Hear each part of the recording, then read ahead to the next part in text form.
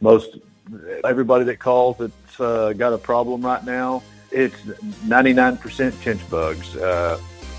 People might think fungus or something along those lines, and this time last year, that's exactly what we were talking about because it was raining a lot.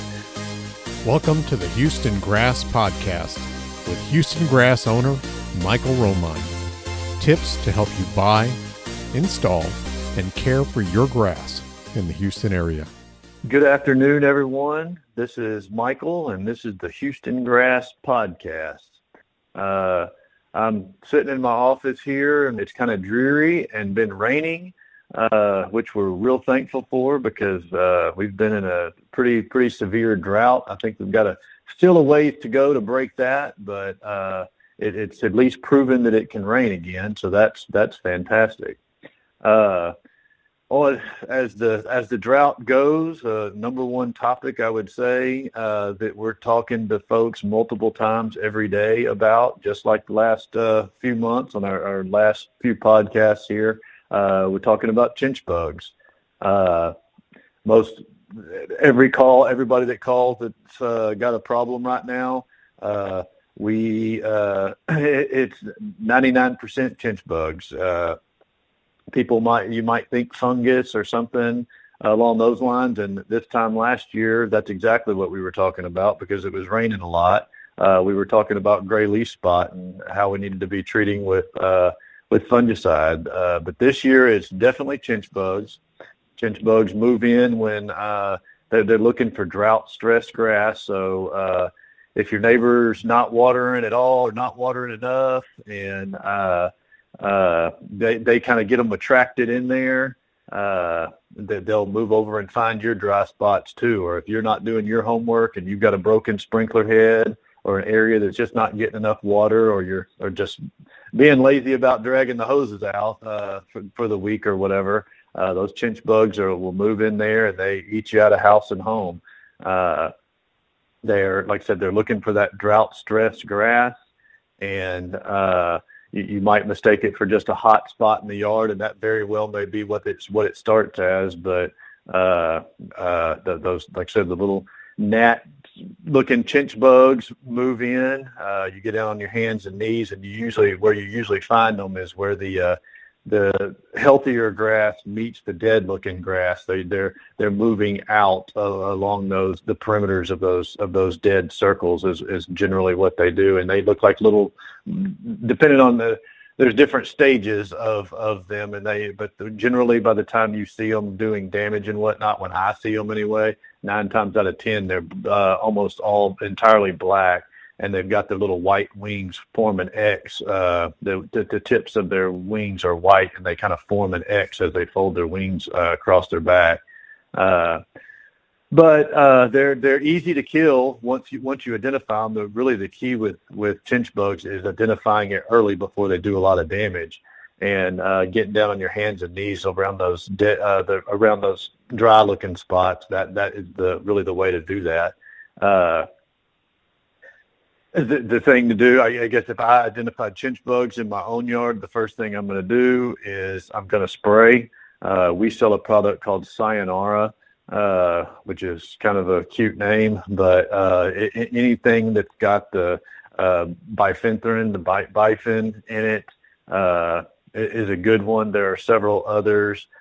Anything that's labeled for chinch bugs, we really like the liquids, especially the one that screws on the end of your hose. You get an immediate result with that. You do that a couple of times to break the cycle of them, and that's how you kill them once you've got them. But then the way to keep them away, and the best way to prevent them at all is make sure you're watering enough. If you've got a green lush yard, chinch bugs are not coming in.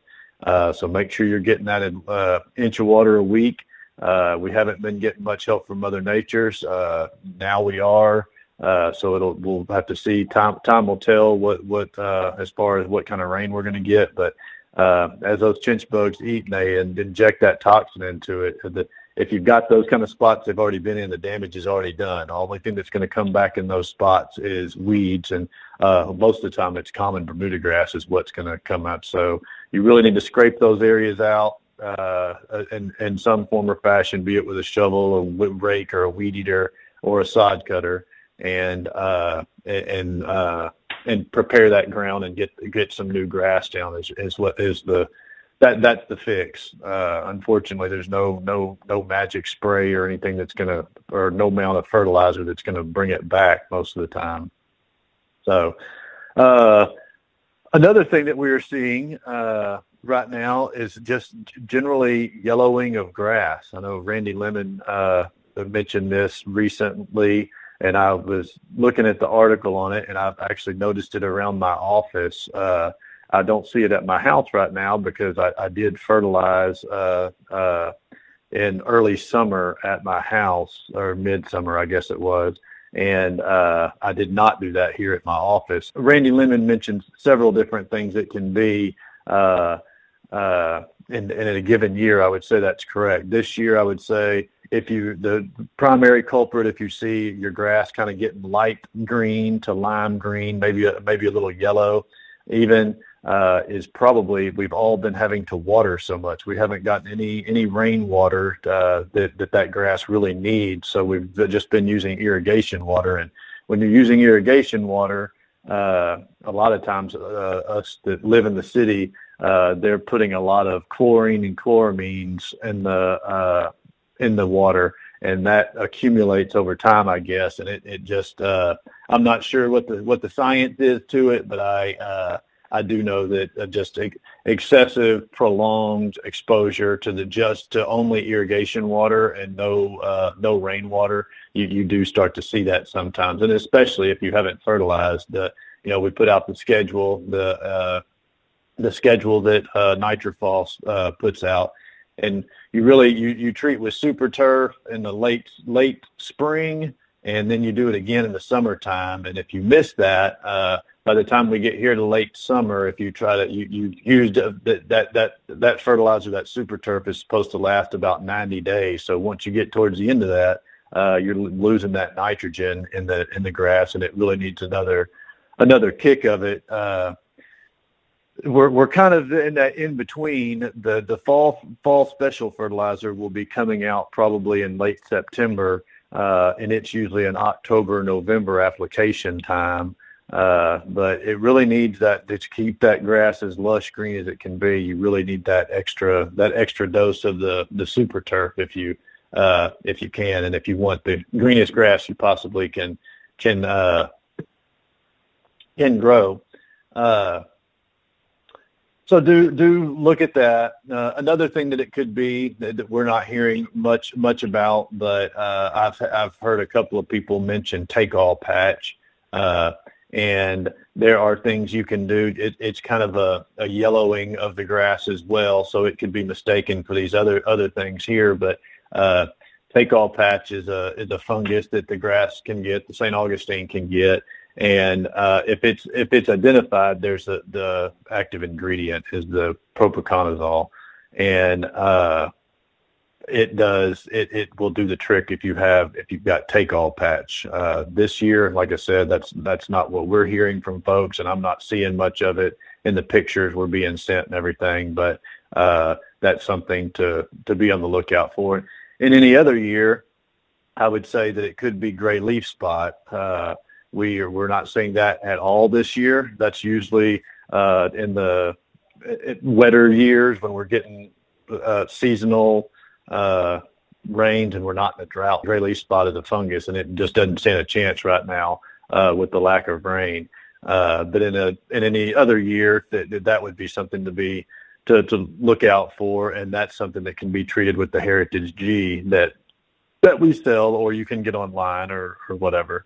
But this year, again, that's not really been the case. But you can probably look on our website, and if you just Google gray leaf spot, it's just the indicator is those brown little dots that start to appear on the individual blades of grass, and then it spreads to the whole blade, and the whole blade will kind of disappear. But those are kind of some of the culprits for yellow grass in the late summer. Again, lack of fertilizer and excess irrigation water is probably the culprit 9 out of 10 times. So those are just kind of things to be on the lookout for. Another thing I would like to talk about here is brown patch. We are not there yet. And again, brown patch is something that starts to appear usually late September at the earliest, and October, November. It is and the yellow circles that you get in your yard. We like to tell people to try to look out for it and treat preventatively with this Heritage G. What you do if in late September you treat with the it's a granular fungicide, the Heritage G. You put it out at the preventative rate, I think, is 1.5 pounds per 1,000 square feet, as opposed to three pounds per 1,000 square feet if you already have it and you're trying to treat it. So it doesn't take much to put the brakes on this stuff, and if you put it out there preventatively, a lot of people have a lot of success. It's really easy to prevent it, whereas getting rid of it's a little bit more of a chore. So believe it or not, we're here in August and summer's coming to an end, but before we know it, we will be looking at fall, and brown patch is just a fact of life with St. Augustine in this part of the world. If it stays as dry as it's been, I don't think we'll see as much of it, I suspect. But once we get those cooler nighttime temps and we're still getting in those mid 70s to low 80s, for daytime temps, you will that is when you really start to see the brown patch kick off. So if you see any little sign of those yellow circles starting small in your yard, especially in the lower spots that hold moisture a little bit longer, go ahead and treat and try to get out in front of it. And then like I said, you treat it once, and then you treat again 3 weeks later, and you'll put the brakes on that stuff. So be on the lookout. Another topic that we see folks asking a lot about, and this is kind of a year-round thing, but we've seen a trend of people asking about St. Augustine grass seed. So we always like to address that occasionally, but there is no such thing as St. Augustine grass seed. The Raleigh St. Augustine does produce a seed head, but no one sells that. There is no commercially viable way to harvest that seed and bag it up and sell it. It just doesn't exist. There are grass seeds out there for certainly the northern grasses. I think in the northern part of the United States, that's the way they grow grass is with seeds. In our part of the world, though, there are some zoysia seeds. I believe one is the compadre. I believe it produces a seed that you can buy, and then just common Bermuda grass. When you see that stuff that they spray out on the roadsides or on big commercial sites where they spray it and everything turns green, that's a slurry of nutrients and stuff they put out with common Bermuda grass seed, which is basically just a glorified weed. But it does cover the dirt up, and it's basically erosion control is all it is. But there is no such thing as a commercially available St. Augustine grass seed. So you can only get it by the plugs. You can get it by the plugs at a few places. Plugs is the way we plant grass at our farm, but we have found that is not a great way. As a matter of fact, it's probably the worst way a homeowner can plant grass, just like checkerboarding or something like that. Anytime you don't cover the dirt that's out there 100%, usually the weed seeds that are naturally occurring in nature, whether they're blown around with the wind or dropped by birds or whatever, those weed seeds will germinate on that blank canvas of dirt that you've got out there before the St. Augustine gets a chance to cover the area to keep those weed seeds from germinating. Once you have full coverage with the St. Augustine is so thick most of the time the sunlight can't penetrate through to the dirt, and the weed seeds don't get a chance to germinate. So that's why we strongly suggest 100% coverage when you're planting grass and not using plugs or spacing the grass out with like I said, the checkerboard pattern or something like that. In our opinion, you're kind of setting yourself up for failure. And if it's a budget thing, normally what we recommend, just go out away from your house solid as far as you can to keep the erosion at bay, and maybe just do the focal areas and get all that established, give it some time, and save up and do further away from the house if that's what you have to do. But we do highly recommend 100% the coverage on the grass, just because it's just not worth the battle with the weeds that you'll have to fight. Unless you have a chemical applicator's license, you won't be able to get your hands on all the different chemicals it'll take to keep those weeds at bay. So anyway, that's just a heads up on that. Last topic I guess I have here to talk about today is people have been asking about grass squares versus pieces. Most of my videos and the information that we have online, and when people call and talk to us, we refer to grass pieces. A grass square is the same thing. I have actually never seen a piece of grass that comes from any farm that is not a 16 by 24 inch rectangle. that is so when people say a grass square, what they really mean is these 16 by 24 inch rectangles. There's a few farms that sell it in larger sizes. That they're the slabs is what they call those. There's the ones that are, I think it's three pieces together. It's 24 inches wide by 48 inches is what it is.